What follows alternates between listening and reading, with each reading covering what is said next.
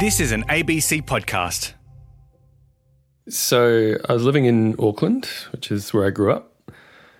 It was about a week after my 23rd birthday. And I had just broken up with my girlfriend of 4 years. So I was hanging out at my friend's place, just trying to take my mind off this breakup I was going through. We were playing a Harry Potter video game that I was terrible at. And at one point, she pulls out this massive bag of weed. My friend had just moved into this place, and she had found this bag of weed shoved at the back of the closet in her room. And she's like, this could be fun.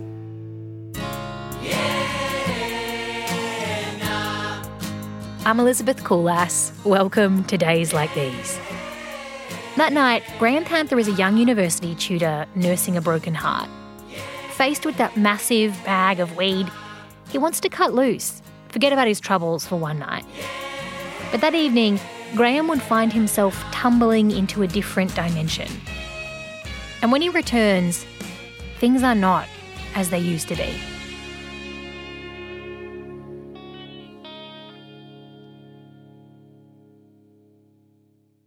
We were in her bedroom, which is this tiny little room, and I just remember it being filled with smoke. like a lot of smoke. Too much smoke.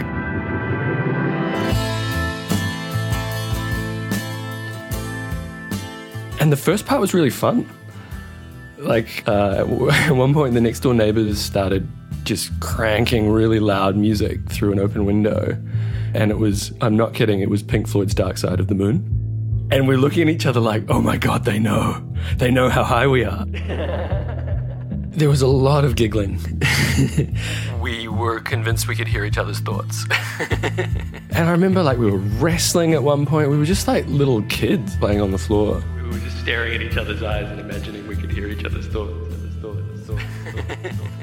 And then it started to unravel. There was a moment that time and space just fell apart. It was as if there was nothing but the present. There was no past, there was no future. You're too much there. You're too present to really make sense of it all. So my friend, Sarah, she was talking to me, and I could hear each individual word that she was saying, but I couldn't connect them together. Because to understand a sentence, you need time. You need time to hear the beginning, the middle, and the end, right? But all I was getting were these little snapshots of right now, and everything else was just sort of falling off a cliff into darkness. And then the same thing started happening with my sense of space. It was kind of like claustrophobia times 10, because not only was the little room I was in the only room in the universe, even the corner of the room I was in was the only corner of a room in a universe. And that's when I freaked out. I can't stay in this place. This is terrifying. This needs to stop. All of that sort of okay, I'm a bit too high, but I went to sleep thinking this is going to be fine in the morning.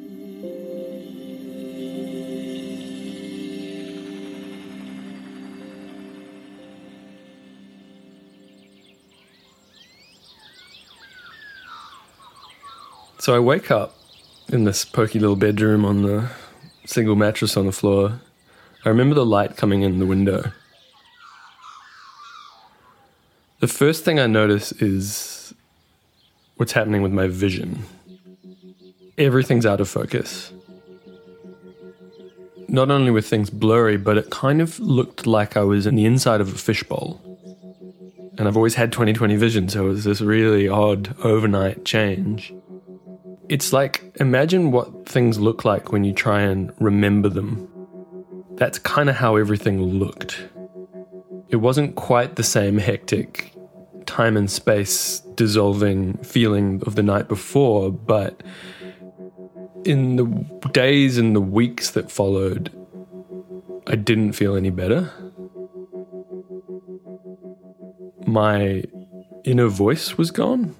My I, as in capital I, it felt like there was this hole where myself should be. But it felt very physical, like something had been physically removed from my being.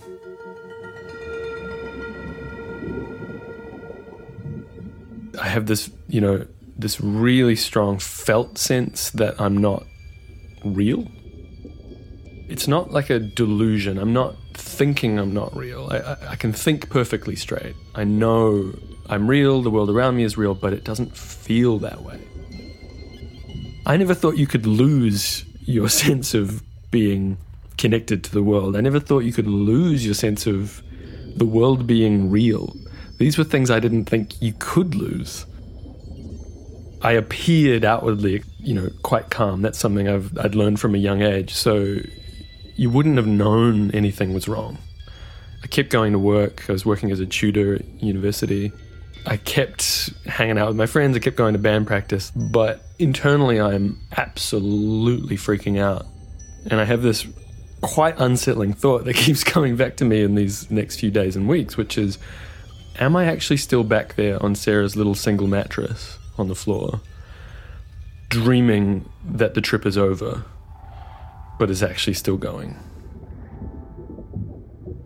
It was kind of a slow realization that, I might have done something to my brain here beyond just having a bad trip.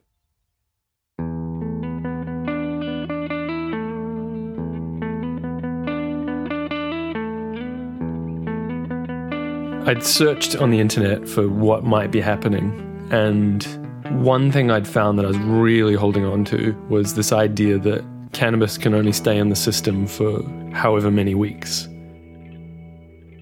And so even though everything I'd read said the trip should have stopped, I was holding on to this idea that maybe it was the last kind of chemical vestiges of the drug that was somehow keeping me in this strange, unreal state. And I kept telling myself, once that goes, if I can just flush those toxins out, I'll feel better again. There's always this kind of parallel thing happening where I'm doing whatever it is I'm supposed to, I'm accomplishing whatever task, I'm having whatever conversation I'm supposed to have, and there's also this kind of background panic at how strange that person's face looks right now, or how, is that a flashback beginning? Can I quell that? You wake up and the first thing you think of in the morning is, is it still happening? And you realize that it is. And it's exhausting.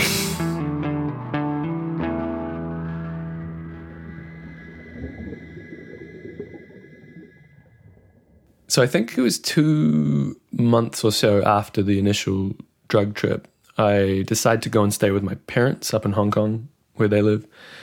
And we go and see Christopher Nolan's The Prestige. It's this mind-bending film about two magicians dueling one another through teleportation. Typical Christopher Nolan film. It's quite trippy, quite weird. And you're never really sure what's real or not. And we're in the cinema, we're watching it. At the time, I'm enjoying the movie. And then as we leave, I notice there's something kind of ringing in my ears. There's that familiar by now feeling of a flashback coming on.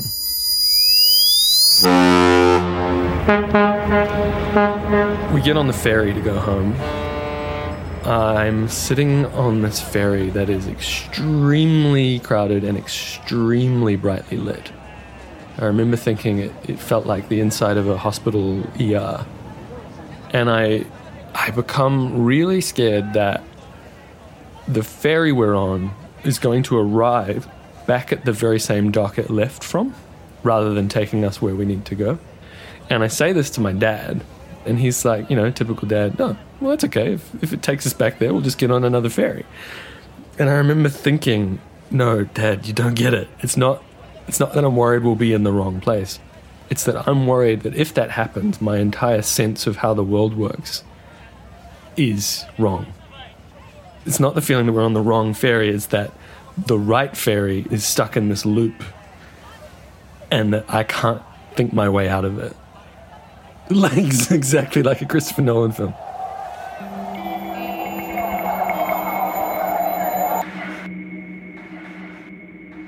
The trip had happened again. The very thing I was most afraid of had happened again without even taking any drugs this time. And that was sort of the real piece of evidence suggesting maybe that wasn't just weed we smoked, because you think of flashbacks as something associated with, I don't know, LSD. I could tell this is outside the regular channels of sober human experience. And yet they were, you know, strangely congruent with some of all the most amazing states that, you know, modern meditation masters will describe to be in this unending present moment. But I always had that little voice saying, yeah, but why is this happening? So all this goes on for months. I go and see a raft of specialists, a neurologist. This older guy, he does a CT scan, he finds no anomalies, and he did not have any further answers for me beyond the CT scan.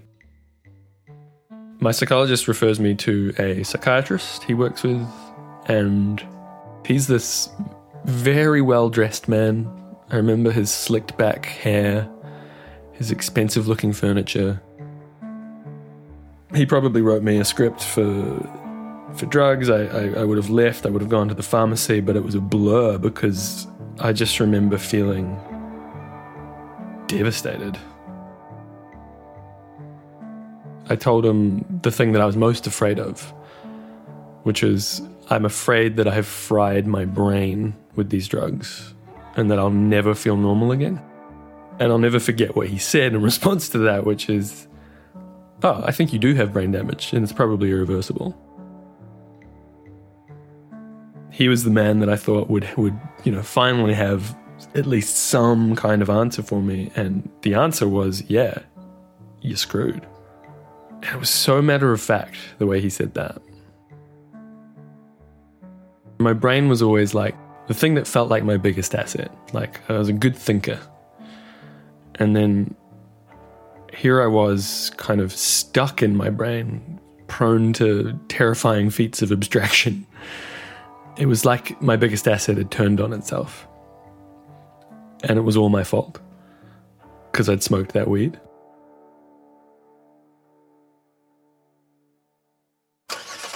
As you can imagine, my comfort zone gets a lot smaller.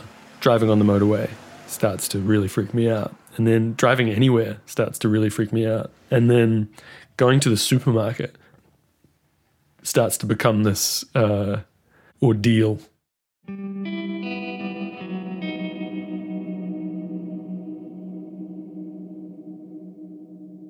I remember saying to my best friend, I don't know how to do this. If this is the rest of my life, I don't know how to do this. I really felt like I had ruined my life. This feeling that life has become unacceptable, and that by extension, I've become unacceptable.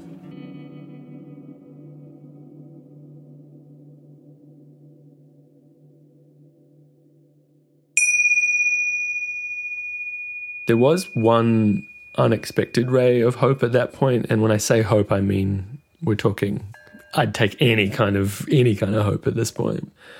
But I saw one last expert, for lack of a better term, which was a medium and energy healer. She told me that I was having a spiritual awakening and that I was an indigo child here to save the planet. If you Google indigo children, you will have yourself a time. It is this sort of idea that was particularly big in sort of the end of the 20th century, that there was kind of a new generation that was going to save us from our own self-inflicted ills on the planet and on ourselves. But there's one thing that she said that did stick with me, and that was a total throwaway comment. She said, I had a similar experience like with weed when I was young. Knocked me for a loop for 2 years. It was such a matter-of-fact statement. But weirdly, that gave me hope. It was the first time I'd heard anyone have any semblance of shared experience with what I was going through. So that was kind of amazing. My band was supposed to go on this national tour.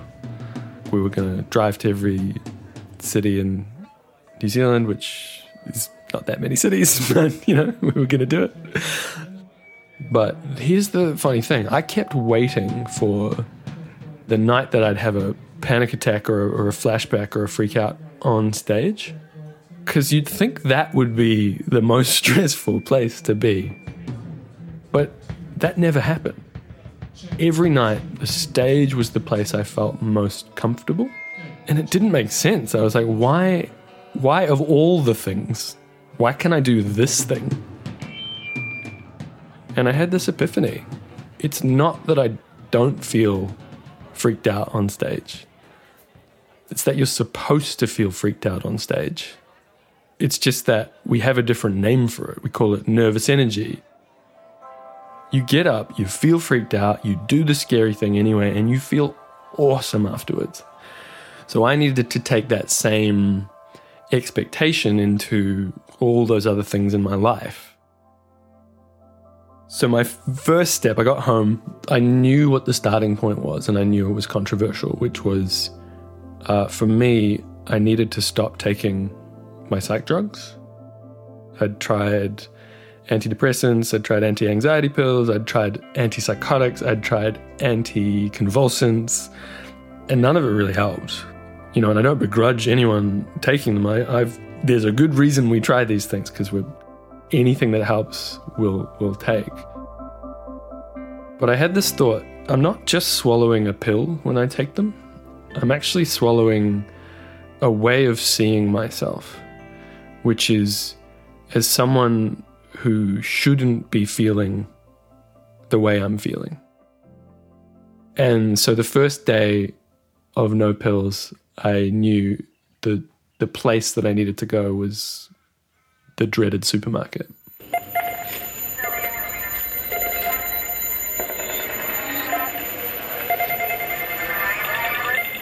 I'm feeling clammy, I'm feeling dazzled by the bright lights of the supermarket, I'm convinced I'm going to have another flashback freak out, and I'm definitely thinking, who thought this was a good idea?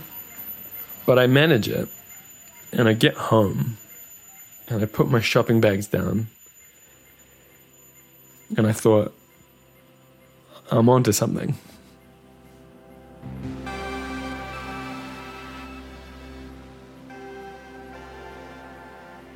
I had a choice. I could either do less each day and my world would get smaller, or I could do more each day and my world would get bigger. There was no in between. So it was things like shopping. It was things like driving on the motorway without taking a pill first. It was, a range of things.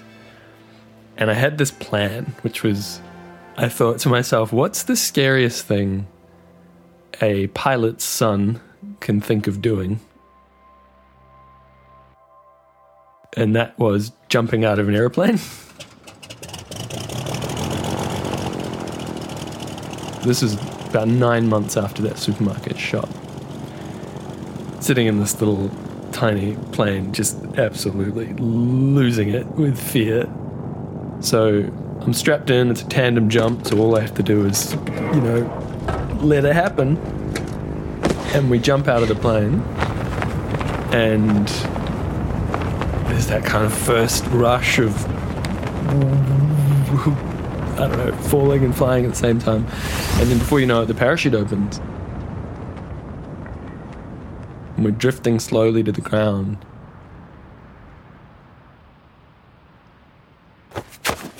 And from the moment my feet touched the ground, I just felt calm. probably for the first time in, the by now year and a half since that drug trip.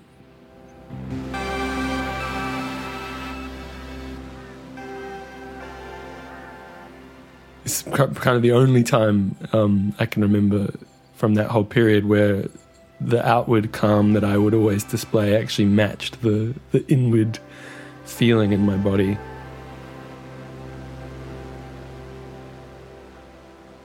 So for the longest time, I felt like a pretty calm person.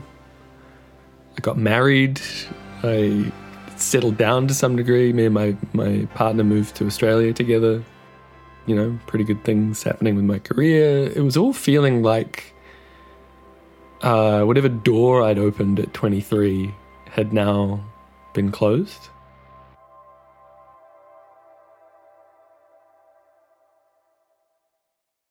And then life got complicated again. I went through a divorce and at the same time had an injury that turned into a chronic pain condition. And those two things together just really threw me for a loop. And my mid-30s became, for different reasons, every bit as challenging as those early 20s. Just before the pandemic hit, so beginning of 2020. I was meditating, something I do daily. Wasn't doing anything too unusual and started to feel really, really good.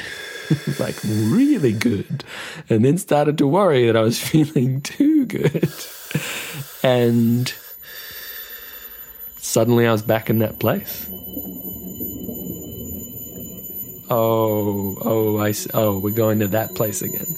That endless present, that time and space falling apart. And it was terrifying.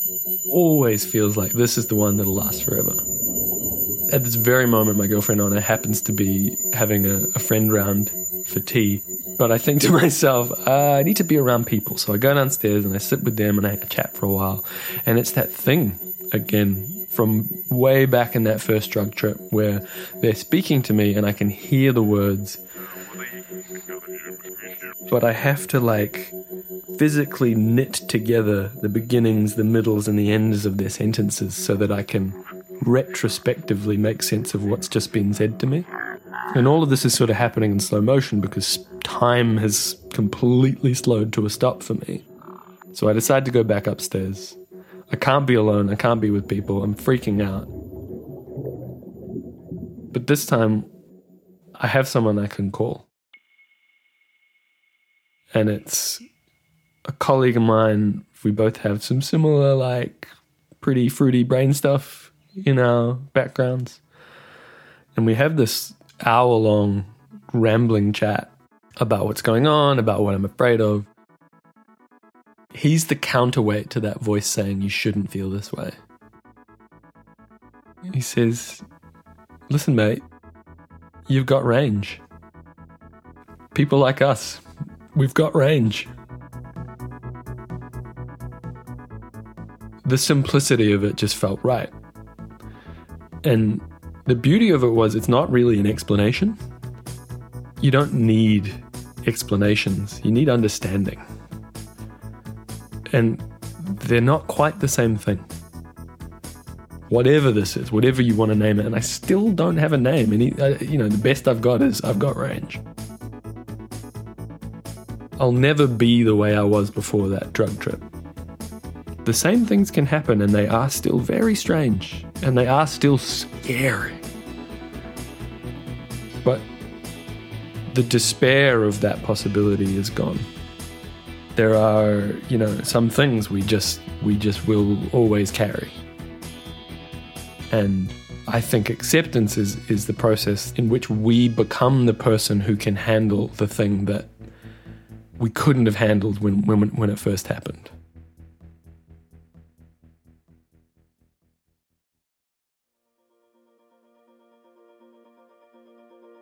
But the thing that kind of made it all possible, I think, was the encouragement of those fellow travelers I met.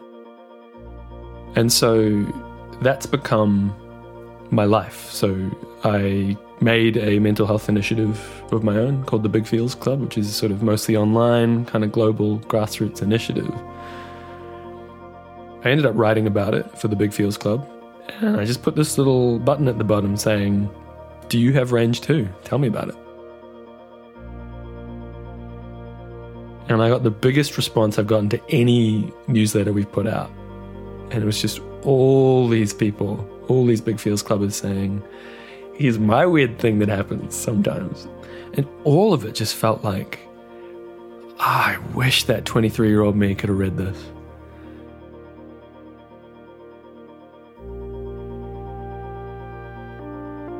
You can follow Graham Panther and his work with the Big Feels Club at www.bigfeels.club. This story details one person's experience regarding choices and medication. If it raised anything for you, please seek support or advice from a medical professional. And remember, Lifeline is available any time of the night or day on 13 11 14. All right, here we go. 1, 2, 3, 4.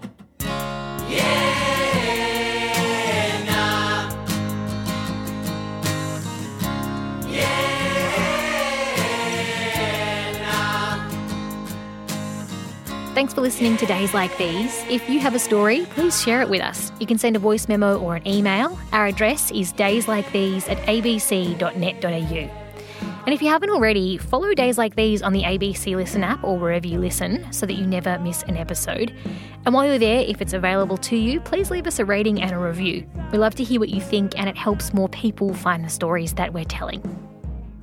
Days Like These is hosted by me, Elizabeth Koolass, and I reported today's episode, which was made on the lands of the Wurundjeri Woiwurrung and Gadigal peoples. Sound design by me and John Jacobs. The supervising producer was Sophie Townsend. Thank you, Sophie. And our brilliant executive producers are Ian Walker and Tom Wright.